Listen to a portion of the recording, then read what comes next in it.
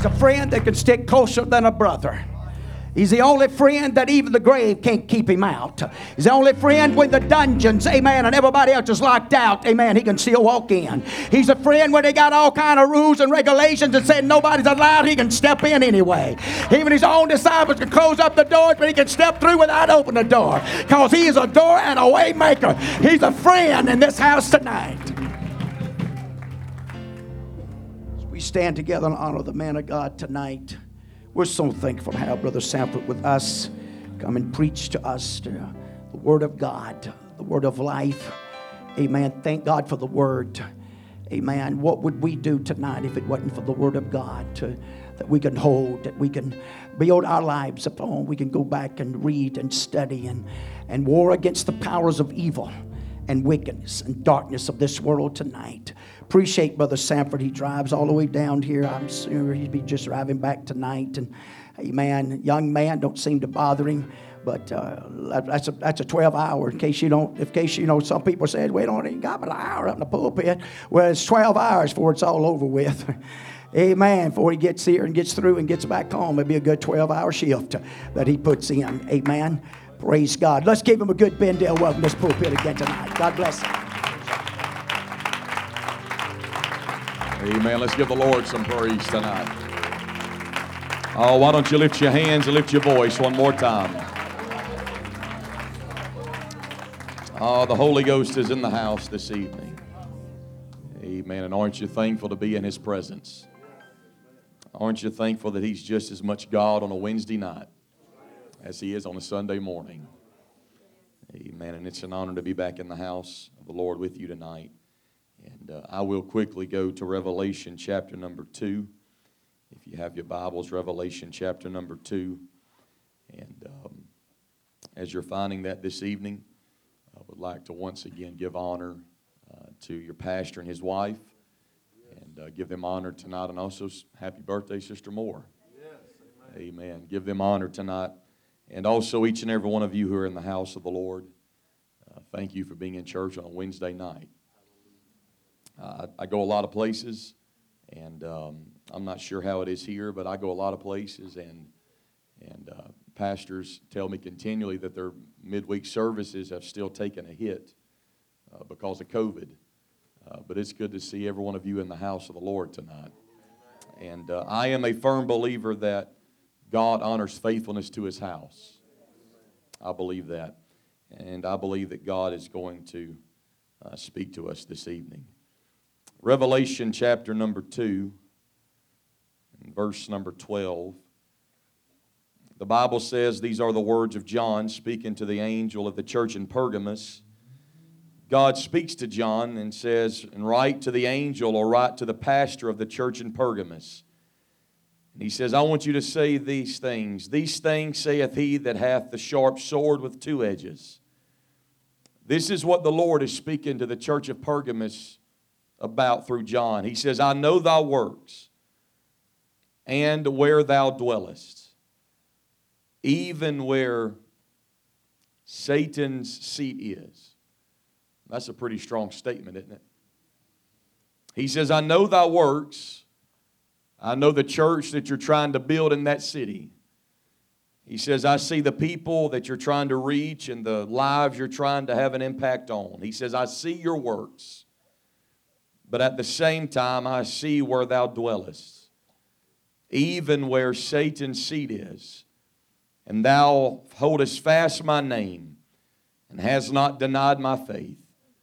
Even in those days wherein Antipas was my faithful martyr, who was slain among you, where Satan dwelleth. Now that's not something to get excited about whenever God speaks to the pastor and he says, I know where your church is. You're exactly where Satan lives. The throne of Satan is in the middle of that city you're trying to pastor. So for a few moments tonight, I want to look at that for a few moments. And I want to talk to you about the seat of Satan. The seat of Satan. Can we lift our hands one more time all over this house? And as your hands are lifted, why don't we ask the Lord to speak to our hearts one more time? Lord, we set aside every distraction. Lord, we put aside any and everything that would try to pull our attention away from you. God, I pray for the next few moments your word would have free course in this house. Lord, we believe that you still want to send revival in these last days. Lord, we believe that you still want to save and you want to deliver and you want to heal. And God, I pray tonight you would encourage your people again. In Jesus' name. Oh, why don't you give the Lord one more great hand clap of praise tonight.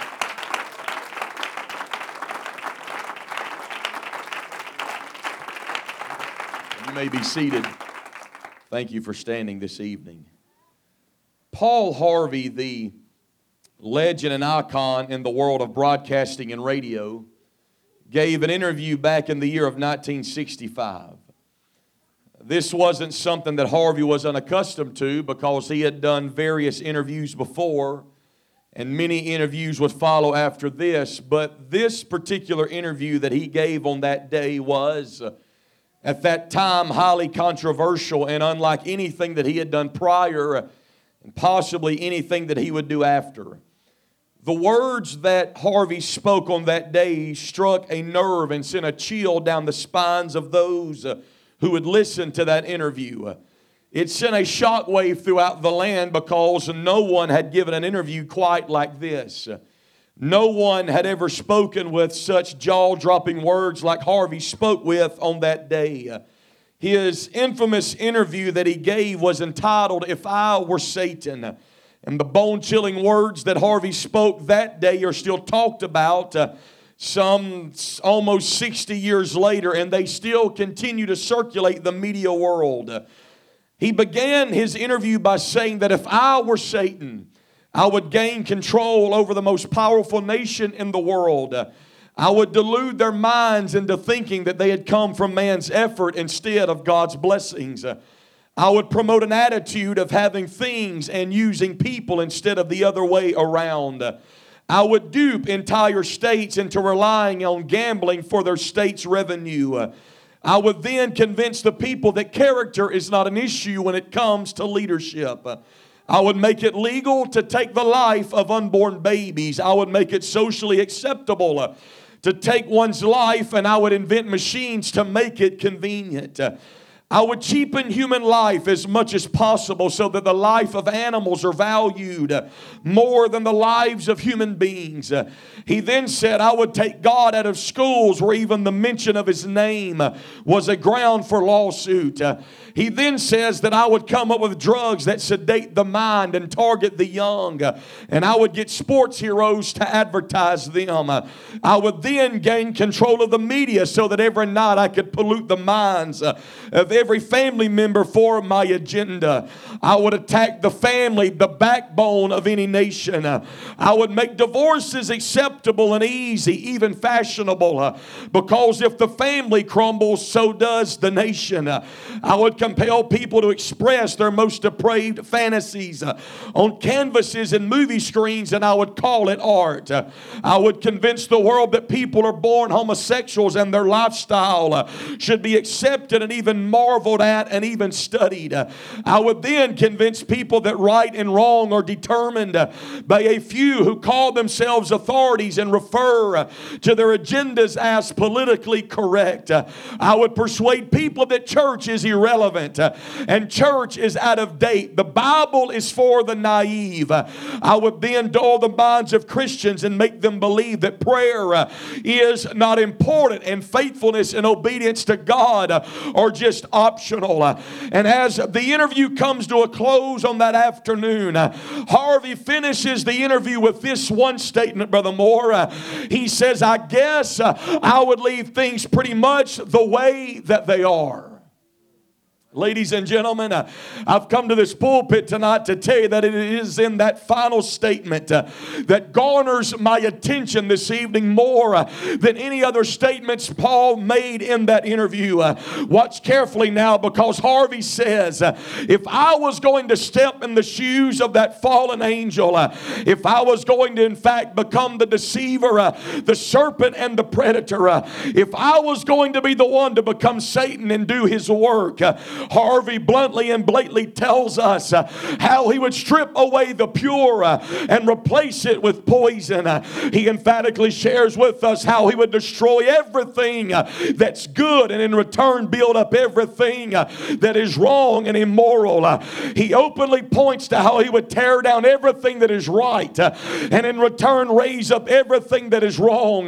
But as Harvey looked at the world that he lived in that day, Harvey quickly realized everything that he said that he would do if he was Satan was in fact already taking place and playing out. And so Harvey says, I would just leave everything pretty much the way that it is. In fact, I have come to this pulpit tonight to remind every one of us of a simple truth, and that is, ever since time began as we know it, Satan has had his hand on the pulse of this world. Ever since he attempted his insurrection in heaven, it has been his intention to destroy everything that is godly and destroy everything that is pure. Ever since the first second ran off the clock, ever since that moment he made his appearance in the garden, from the moment of deception until now, the enemy, the devil, has done his best to tear down and destroy everything that God created in the beginning. To fully gather what I'm going to preach tonight, we need to understand that before his fall, before he was kicked and evicted out of heaven, Satan was formerly known as Lucifer, or as the son of morning. And Lucifer at this time, according to your Bible, was one of the three most powerful angels ever to be created. Some would even go as so far as to suggest that it was Lucifer who was second only to God himself. We have Michael the archangel, we have Gabriel the messenger, and Lucifer, who at this time is what the Bible calls the anointed cherub that covereth. And throughout the Word of God, these angels called cherubim, their single purpose was to magnify the holiness and power of God. Every time you see cherubim angels in your Bible, as we talked about Sunday, they were always in the presence of God, and they always offered up praise and worship to that God. And it's interesting to note that Lucifer, who is now called the devil, was at one time called the anointed cherub that covereth. And I have read the writings of Jewish scholars who believe that when Lucifer was called the anointed cherub that covereth, it literally meant that Lucifer was the one who stood at the very throne of God and protected God's holiness. The scholars point to a time when God speaks to Moses to take two golden cherubim, and these two angels would cover the mercy seat on the Ark of the Covenant. And that word cover, in regards to covering the mercy seat, is the same word used to describe Lucifer as the one who was anointed to cover. And we understand that the mercy seat in the Ark of the Covenant represented the throne of God. And they have come to believe that Lucifer was once responsible for covering the very throne of God.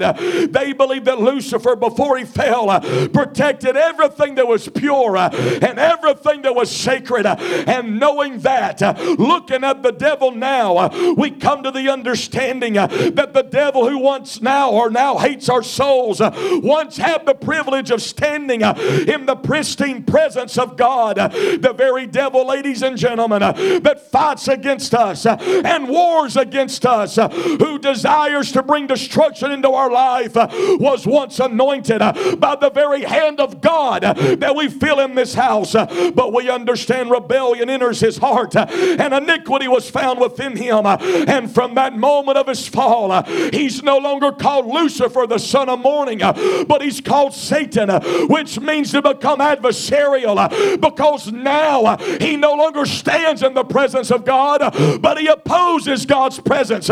He no longer protects God's throne, but he wars against God's throne. The very thing that he protected and the very thing that he loved is now the very place he despises and wants to tear down. That's why the adversary attacks worship in churches. because he once was the anointed cherub that covereth. And Lucifer knows the power of worship better than any of us in this room. He understands the power of praise more than any of us in this house. And that's why he attacks our worship. And that's why he attacks our praise, because the devil understands something supernatural happens, and something supernatural begins to manifest when somebody gets in the presence of God and begins to worship. And that's why he hates worship. Can I tell you, that's why he hates godliness, and that's why he hates purity. It's why he tries to disrupt God's presence, because he once felt it, he once lived in it, he once had access to it. And there's nobody alive who knows the power of God's presence more than that angel who once stood where we stand right now. Who knows worship better? Who knows godliness better? Who knows the presence and purity of God better? And I've come to tell us, from the moment he was kicked out of heaven and fell like lightning, and he takes the form of a serpent, and the moment he beguiles Eve, from that moment in Genesis until now, he has continued his attack all through the years. All you've got to do is look around the world that we live in right now, and you can see the fingerprints of Satan scattered throughout our world, even the nation that we live in. Because can I just be honest and tell us, we are living in a day when Christian values are being thrown out the window. We are living in an hour when morals are being frowned upon. We are living in a nation who once stood on the foundation of Christianity and the principles of the Bible, but now that same nation is so far removed that people, our own government, refuse to say the name of Jesus. They refuse to call us a Christian nation. I've come to tell this congregation, it is the result of a fallen devil who's doing everything he can to tear down what God built up. We're living in an era where states are taking Bibles out of hotels. We are living in an era when people look at the 10 Commandments as 10 suggestions or outdated ideas. We are living in an era right now where cities unveil 9-foot-tall satanic statues for their children to take pictures in their lap. That's not overseas. That's in Detroit, Michigan right now. I've come to tell you, it's more than politics. It's more than left versus the right. It's more than Republicans and Democrats. It is the result of an angry devil who has come to this earth, and he's trying to tear down everything that God's built up. He's opposing everything that the church stands for. Your pastor's already said it. We're in spiritual warfare. It's no time to play games. God did not call us to the playground. He called us to the battleground, and we're in a fight against an adversary. All you got to do is listen to the news. All you've got to do is read the newspaper. All you got to do is just look around. And it is apparent that the Satan that I'm talking about has got his fingerprints all over this world. We're living in a time where they tell our kids, you can be male or female or non-binary. You can identify as non-gender. We're living in that kind of generation right now where they're trying to put men and women's sports and all these things. They're trying to confuse and blur lines. You don't feel like you're a man, be a woman. You don't think you're a woman, be a man. I'm telling this congregation, Satan is not kicked back somewhere taking it easy. He's not waiting to be cast into a lake of fire. He's not sitting with his feet propped up. But ever since he was kicked out of heaven, he's been planning and he's been plotting because he wants to destroy this world. Everything that God created in the beginning is everything that hell has been trying to destroy. Everything that God called good in your Bible is the very thing that hell has tried to fight after and destroy. It's why we now have the things that we have to deal with. It was a little rebellion in Genesis. He beguiled Eve to make her doubt God's word. But their Bible says by one man's disobedience, sin entered into the world. It started out as disobedience, but now we've got rape. It started out as disobedience, but now we've got murder and shootings. It started out as just being beguiled by his subtlety, but now we've got AIDS and disease and abortion and so many other things we got to deal with. I've come to tell you it's because there is an angry devil who's doing his best to stop the progress of the church. That's why you can look it up tonight. And the fastest growing religion in America is not Christianity. It's not Judaism. The fastest growing religion in America right now is witchcraft or Wicca. And it's the result of a devil who understands he only has but a short time to work. Brother Moore, I was asked a few years ago if I thought that Satan always stayed within the bounds of hell at all time. And my answer was simply no. Maybe I'm wrong. But I said the reason I said no is he's not staying around people that he's already got. We are minimizing the agenda of hell, and we are minimizing the passion that hell has. Hell understands what good is it to just stay around here. I've already got these people, but you got to understand his throne is not in hell, but his throne is in this world. This world is this place of operation. Hell is this place of incarceration, but this is where he comes to operate, and he desires to destroy the souls of humanity. God called this world good when he created it. But when he created man, he called it very good. You must understand humanity is the apex of God's creation. And that's what hell wants more than anything else. When Eve was beguiled, God began to place curses on everyone involved. He looks at Adam and says, by the sweat of your brow, you're going to earn a living.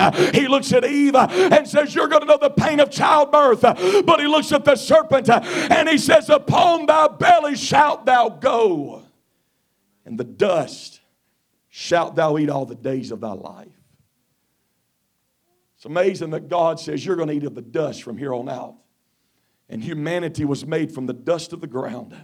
And I believe it was a prophetic utterance that God was saying, from this day forward, because you beguiled Eve, you're going to feed on the souls of humanity.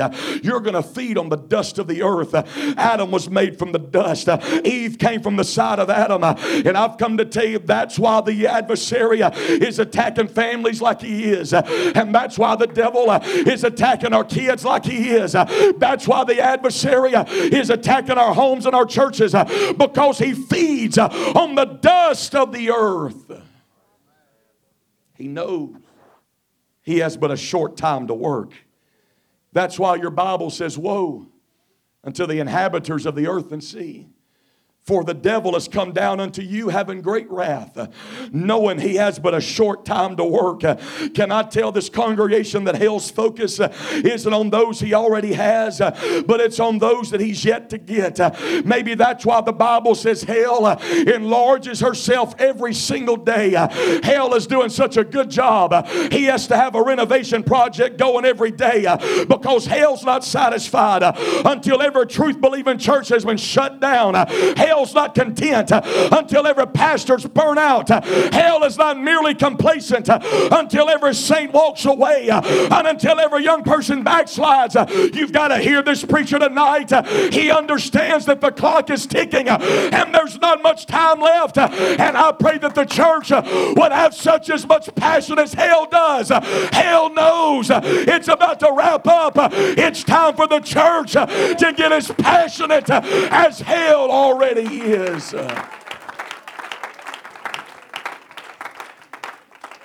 Hell understands the clock's ticking. He understands the day's coming. I'm going to be bound and cast into a bottomless pit. And then there's 1,000 years are going to pass. And I'm going to be cast into a lake of fire. And that's why hell works every day with a motivation. That's why he attacks the church. That's why he tries to destroy the work of God. That's why he wants to see the house of God crumble. Can I just preach to everybody in this room tonight and tell you the adversary of your soul wants you to forfeit your faithfulness. He wants you to surrender your shout. He wants you to lose your love. He is your adversary, and it's in his very nature. He wants to attack the families, assassinate the ministry, and annihilate our potential. That's why Jesus said the thief cometh but to kill, steal, and destroy. He wants to kill your revival. He wants to steal your joy, and he wants to destroy the work of God. I've come to tell this congregation that's who you're fighting against. That's what we're warring against. That's we're in a battle with. Hell's not taking days off.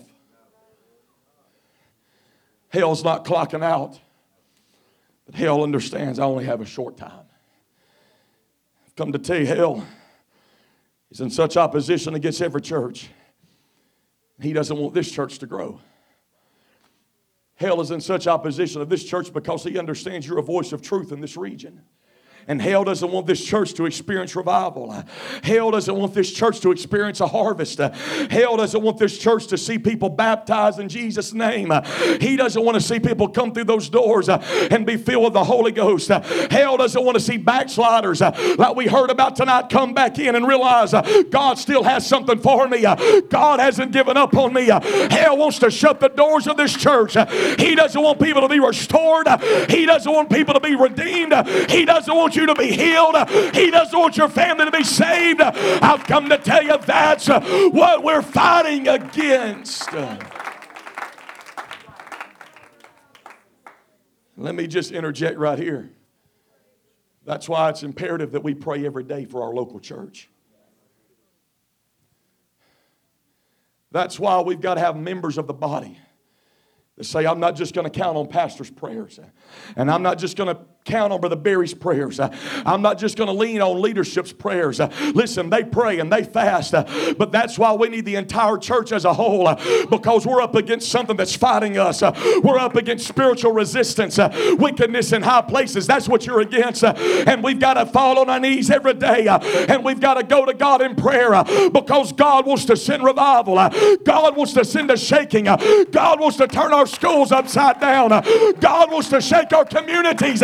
But I've come to tell you, hell is doing everything he can to stop the progress of the church. And if we're not careful, we can look at the fight that we're in. We can look at how long the battle's been going on. We can look at our world, our nation, and see everything that's unfolding before our eyes. If we're not careful, we'll become convinced that hell is too strong. The fight's too hard. I take you this evening to our opening text because it is in Revelation chapter 2 where you and I find ourselves reading about a church that had been planted in the city of Pergamos.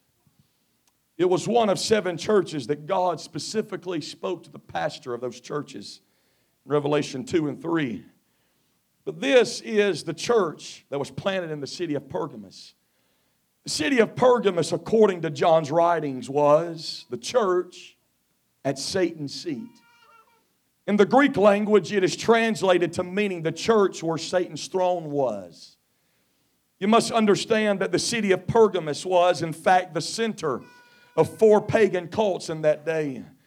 This city boasted gorgeous and magnificent temples that were built to accommodate the idolatrous worship of Caesar. It was the center of the worship of the Greeks. It was the place where Satan's seat was, said John. Understand, it wasn't just a city where Satan existed.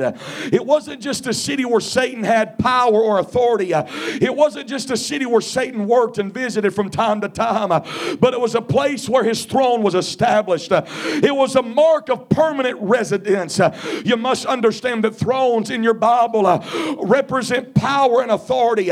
Thrones were those things that were occupied by individuals who would obtain control in that region. And what's amazing to me is this. Satan had looked up the city of Pergamos and said, I'm going to put my throne in that city. I'm going to make a permanent place of residence in that city. I'm not just going to have the synagogue of Satan. The city of Smyrna have the synagogue of Satan. But Pergamos had the very throne of Satan. He literally sat down in the middle of that city. He didn't just visit Pergamos. He didn't just check in and out of Pergamos. but his throne sat in that city. The word Pergamos means much married, which was a symbolic reference to the fact that Christianity at that time was being married to the paganism through the things that Constantine began to preach. You must understand that at this time in human history, when the words began to go forth to the city of Pergamos, it was around the 1st century, and it was indeed an age of spiritual compromise, and it was an age of spiritual decline. When you begin to dig into the historical books and begin to read about Christianity at the turn of the 1st century, you would be quick to realize that Satan could not destroy the church from the outside in, and so he infiltrated the church with pagan worship and said, if I can't defeat the church from the outside in, I'll defeat the church from the inside out. I'll plant false doctrine. I'll plant paganism. The Bible tells us, or history books tell us, that Pentecost had been poured out in 33 AD. But now, almost 70 years later from that experience, Pentecost was a distant memory. 11 of the 12 disciples had been martyred. And the history books tells us that people were leaving the church. And they were forgetting the doctrine that the apostles had preached to them. The doctrine that the apostles had taught them. The baptism in Jesus' name and the infilling of the Holy Ghost was being blurred between everything Constantine began to preach. And this was a time when the idea of the Trinity began to gain steam. It wasn't until a couple hundred years later when it got a foothold, but it was at the turn of the 1st century that Constantine began to plant ideas of this triune God. It was a time when God's name was in question. Satan had seemingly choked the life out of that city. In fact, the Bible tells us that Antipas, a faithful preacher in that day, became a martyr who was slain by the lunatics in that city of Pergamos, because it tells us they took this preacher, this man by the name of Antipas, and they placed him into a brazen bull, and they placed that brazen bull over a fire, and they left that preacher in that bull until his skin melted off of his bones. Ladies and gentlemen, I've come to tell you, it wasn't just a city that Satan visited. It wasn't just a city that Satan looked in its direction. It was a city where Satan's throne was established. It was a city where Satan said, if you want to find me, I'm in this city. We could ask the question, why in the world would this city catch the eye of Satan to the point that he says, I'm going to put my throne there. I'm going to have power and authority in that region. Why was this the city where he established his throne? When you begin to dig even deeper into that city, you would be quick to realize that the emperor worship that was set up there, the worship of Caesar, Pergamos, was the first city, in fact, in history who built a temple for the idolatrous worship of Caesar. And maybe that's why the devil said, I'm going to go put my throne there. But then you could take it a step further and you could see the magnificent temple that was built to Zeus. It was the largest and most famous altar in the world, 40 feet high, 90 feet square. In fact, they tell me that this altar was in fact shaped like a throne, and it was sat at the Acropolis, or the highest place in that city. And in those days, they would always put their worship point at the highest place. And that's why the altar of Zeus was put at the Acropolis, or the highest place of that city. And it was there where everybody was forced to turn their head and look. It was on that altar of Zeus where human sacrifices were made in honor of that altar. And maybe that's why the city was called the seat of Satan. You have the pagan worship of Caesar. You have the altar of Zeus where sacrifices are played out. But then you have the very strange and bizarre worship of Asclepius. Asclepius was known as the god of healing, and she was in fact known as the god in the city of Pergamos. And all you've got to do is look at the medical field, and her symbol still exists to this very day. Because if you've ever seen an ambulance drive by, or you've ever been to a hospital, you notice the pole is there with the snake wrapped around it. That's where the emblem came from, because she was known as the god of healing. And they tell me that if you wanted to come in contact with the power of Asclepius. If you wanted to feel her supernatural energy, they said all you would have to do was go into her temple at night, lay on the floor, and let thousands of snakes crawl over you. And they believed as those snakes crawled over you, the multiplicity of this God would crawl into your body and infuse your soul with spiritual healing. Maybe that's why the devil said, I'm going to go to that city and I'm going to put my throne there. Ladies and gentlemen, this is a city that is under the care of the devil. And God begins to speak to John, the last remaining disciple. And he says, John, I want you to take out your pen and your paper. And I want you to start writing to the pastor of Pergamos. I want you to write to the angel of Pergamos. I want you to write to that church who's facing more opposition than I could ever imagine. He's writing to a church that's in a spiritual warfare that almost seems like a fantasy to some of us. We hear these kind of things and we really wonder, did that really happen? I've come to tell you that's what they were facing, and that's what they were fighting. And God speaks to John and says, tell that pastor, I know thy works. I see the church you're trying to build. I see the families you're trying to save. I see the lives you're trying to impact. I also see the location of your church. I know you're trying to build a church, but I also see that there's something else right next door to the church that you're trying to build. The throne of Satan has been established on the same street of your church. I know, God says to John, to that pastor, where your church is. Look at it carefully now, ladies and gentlemen. We have the blasphemous worship of Caesar. We have the altar of Zeus.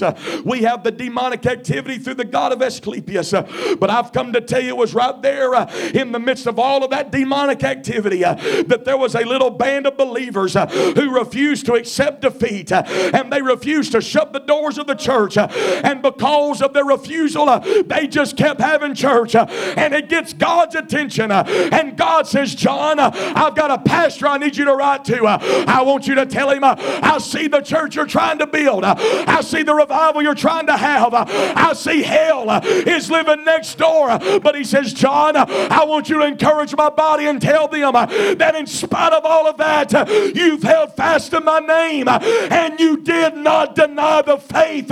You know what God was telling that church?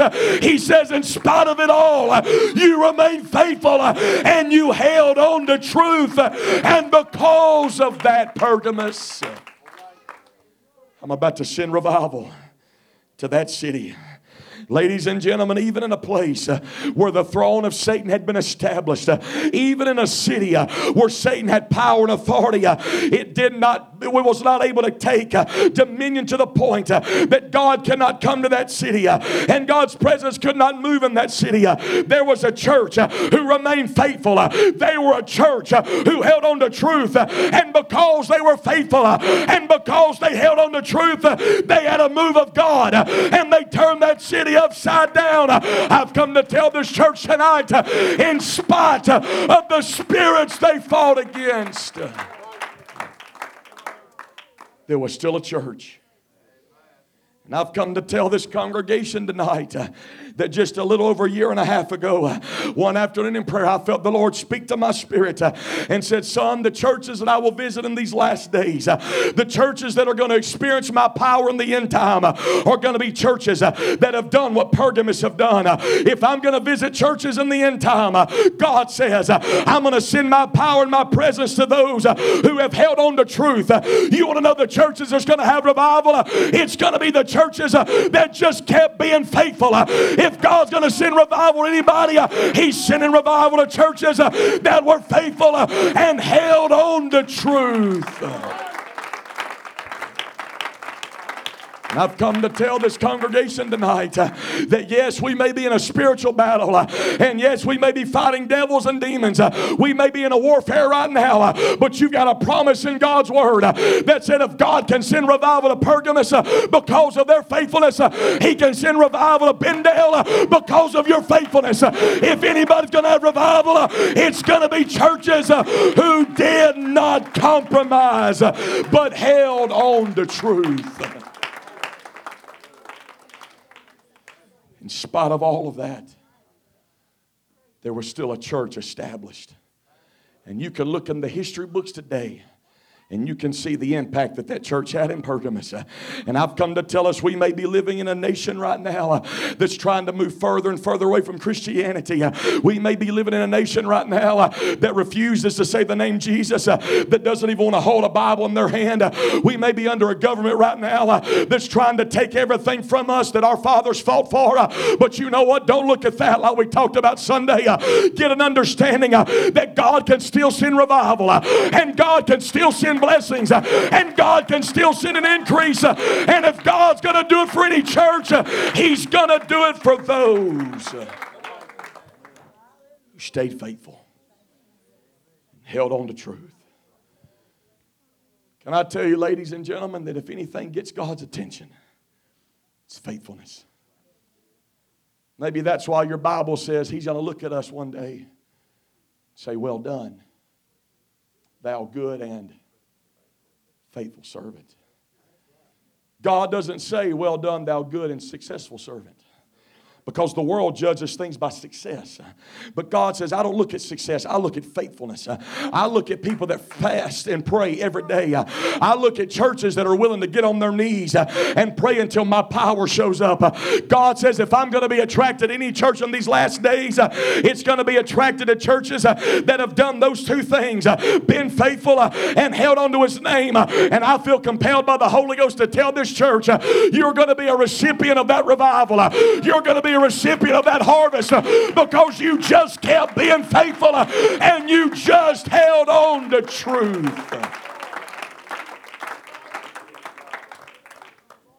Fact is, it may seem like hell. The devil has put his throne in America. It may seem like hell has power and authority right now. But I've come to tell you, in the midst of that fight, in the midst of that battle, that's where God shows up. Because revival has always been birthed through the fires of adversity. It was in the midst of Sodom and Gomorrah that the Bible says, in the midst of those demonic strongholds, I'm almost finished. But watch this. In Sodom and Gomorrah, in the midst of those demonic strongholds, there's an angelic visitation that begins to unfold in those cities.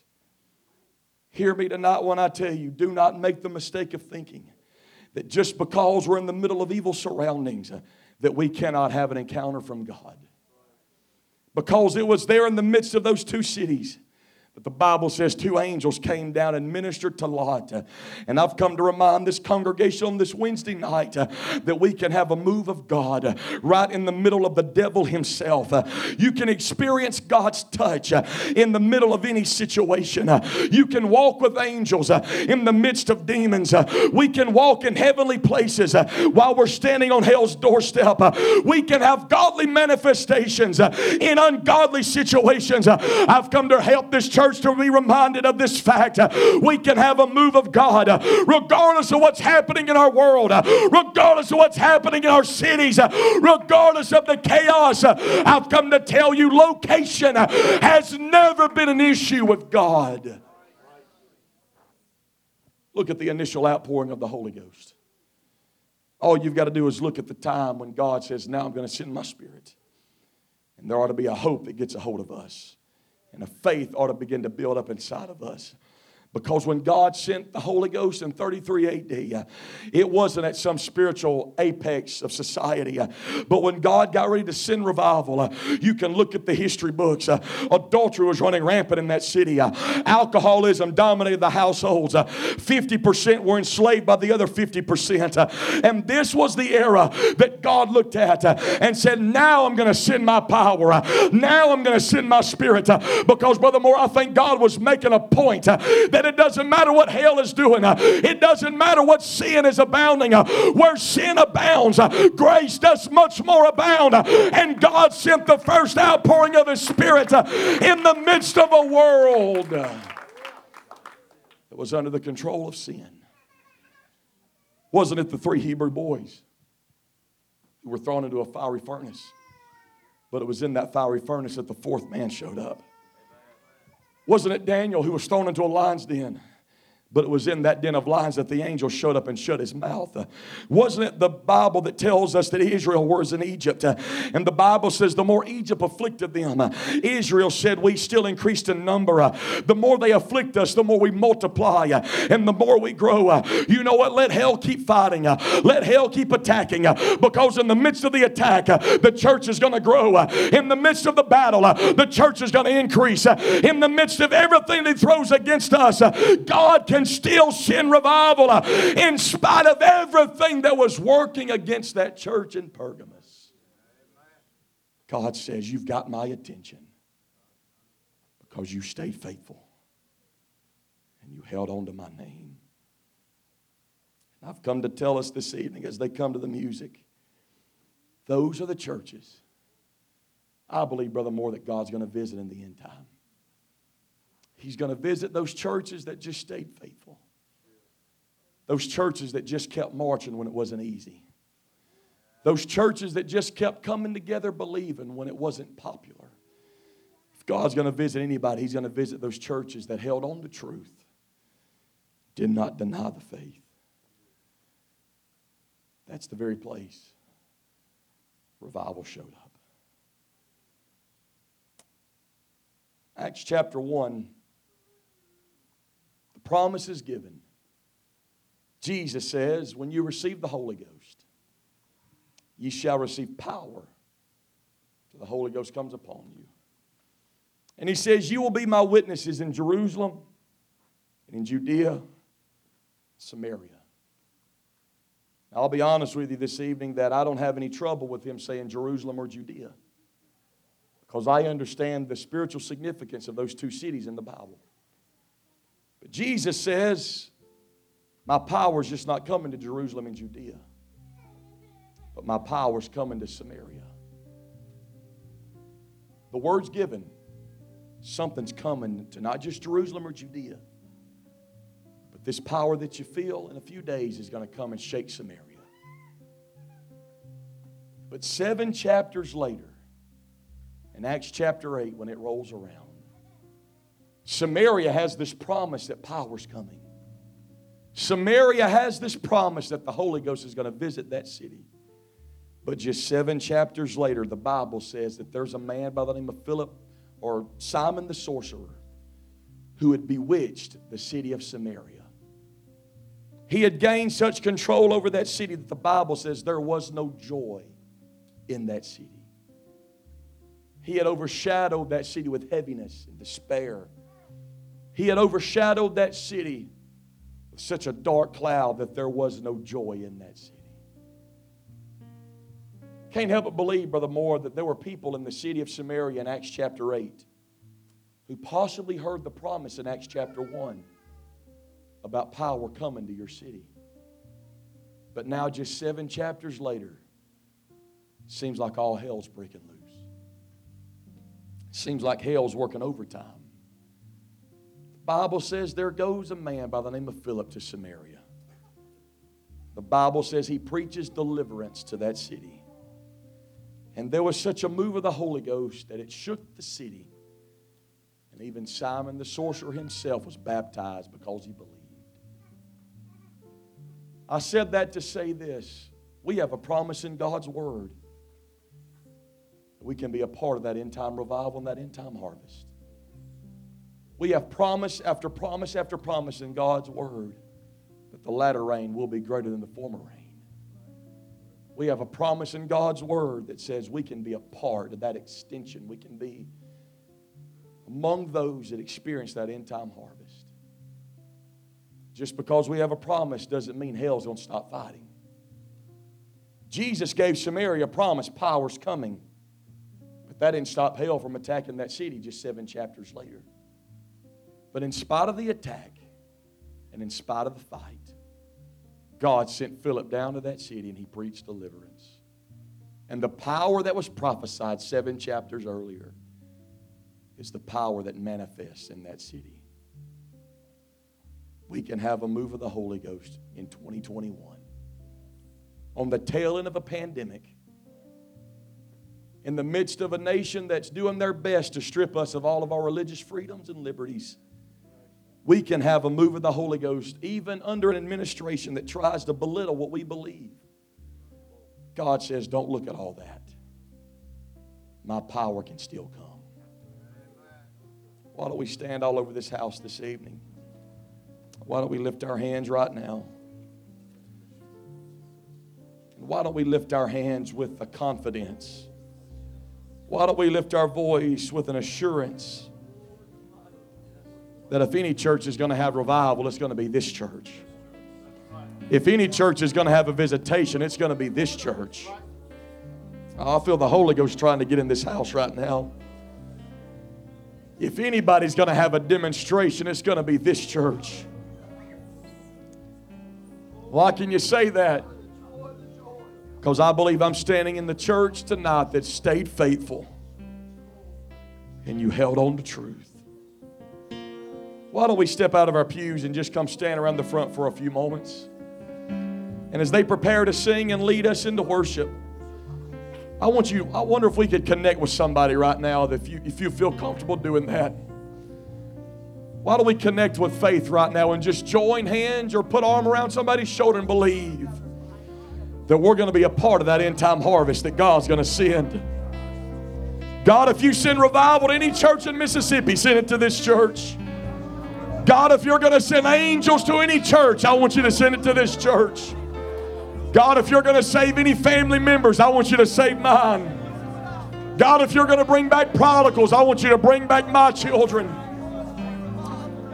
God, we've been faithful. God, we've held on to truth. I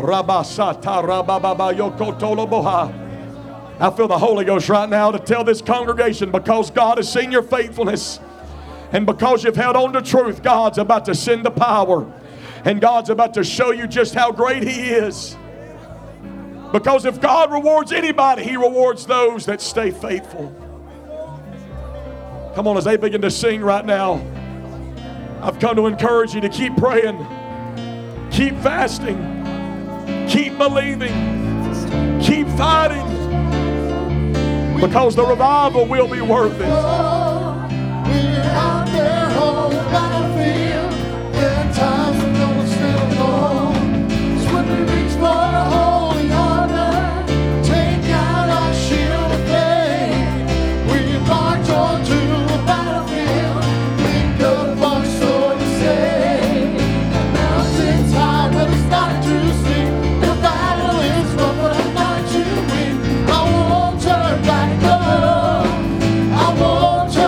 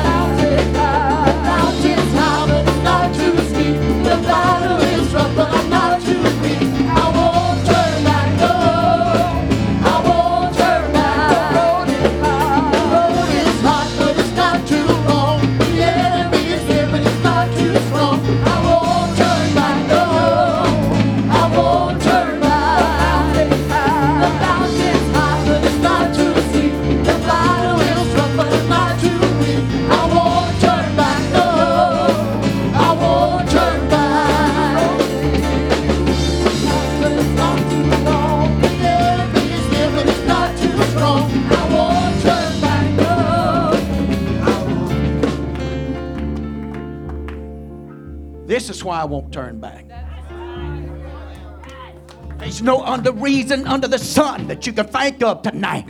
Think about these little babies.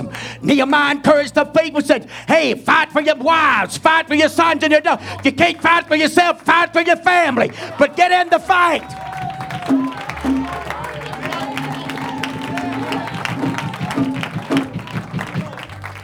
There's a Montana laying right up that road, right up yonder, that needs to be brought out of the miry clay. I'm not getting out of the fight. I'm not giving up. I'm not going to listen to the doubters and the naysayers and everybody else. God's still in the business of healing bodies and doing what I cannot do. Not only for Nelson, but in my own life. This is a place they ought to be brought to, that they can find their feverish brows being healed. This is a place they ought to be brought to, that they can find their little sick stomachs being healed. This is a place they ought to be brought to, that when cancer's a thing, hey, if he healed my fevered brow and he healed my little sick stomach, he'll take care of cancer too.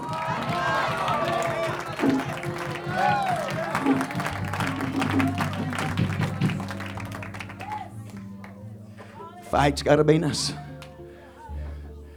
If we ain't it, guess what? Who are we really fighting for? He's never lost a battle. Never lost a battle. Not this God. And if we'll just let him fight through us, guess what? We're going to win. We're going to win. Keep on singing. I won't turn back. I won't turn back now. I won't turn back. I won't turn back. I won't turn back now. I won't turn back. I won't turn back. I won't turn back now.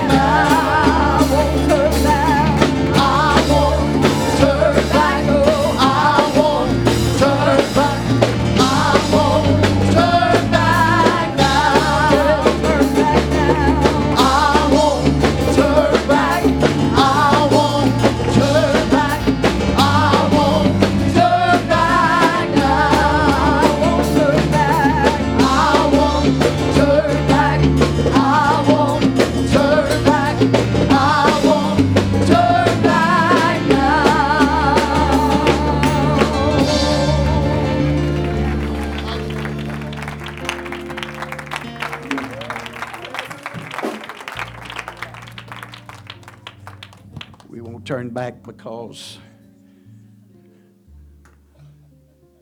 when a little wife has got her husband going into the hospital, texting, we got to have some help. Amen. We won't turn back. And if we'll just be faithful, God's going to do the work. And God's going to do some work in some folks' lives in this community that's going to shock the community. And us too. God's not through tickling ears, folks. God's not through doing the miraculous and the supernatural. God hadn't grown weary, and his arm's not short, and his ears not dull of hearing. And His grace is sufficient. I'm telling you, folks. The grace, I'm going to tell you something. The apostolic church needs the grace of God. She has got herself in a condition. She needs the grace of God. And when the apostolic church wakes up and realizes, hey, what's available? What's right here? Through this grace. Hallelujah. I tell you, there's going to be an explosion. Hallelujah. Across our land. God's going to do it. God. Love you tonight. Appreciate you. Appreciate your response here tonight. Let's pray for our evangelists. Pray for the fivefold ministry. Pray for all the service coming. Let me remind you, if this church has been invited Friday night, we're going to party Friday night. Okay? Hallelujah. Amen. Friday night we're going to party. And Sister Moore's birthday. So we're asking you to come be a part of it. 6:30, Fellowship Hall. It's come and go. If you can't stay but a few minutes, we understand. If you come too late, now you might miss it. Come and go, come as you can, and as late as you can. But if you wait too late, hey man, if you pull up and the parking lot's empty and the lights are off, well, you missed it. Okay, praise God. Love you tonight. Appreciate you. Any other announcements we need to make? All right. Love you. Appreciate you. God bless you. Appreciate you.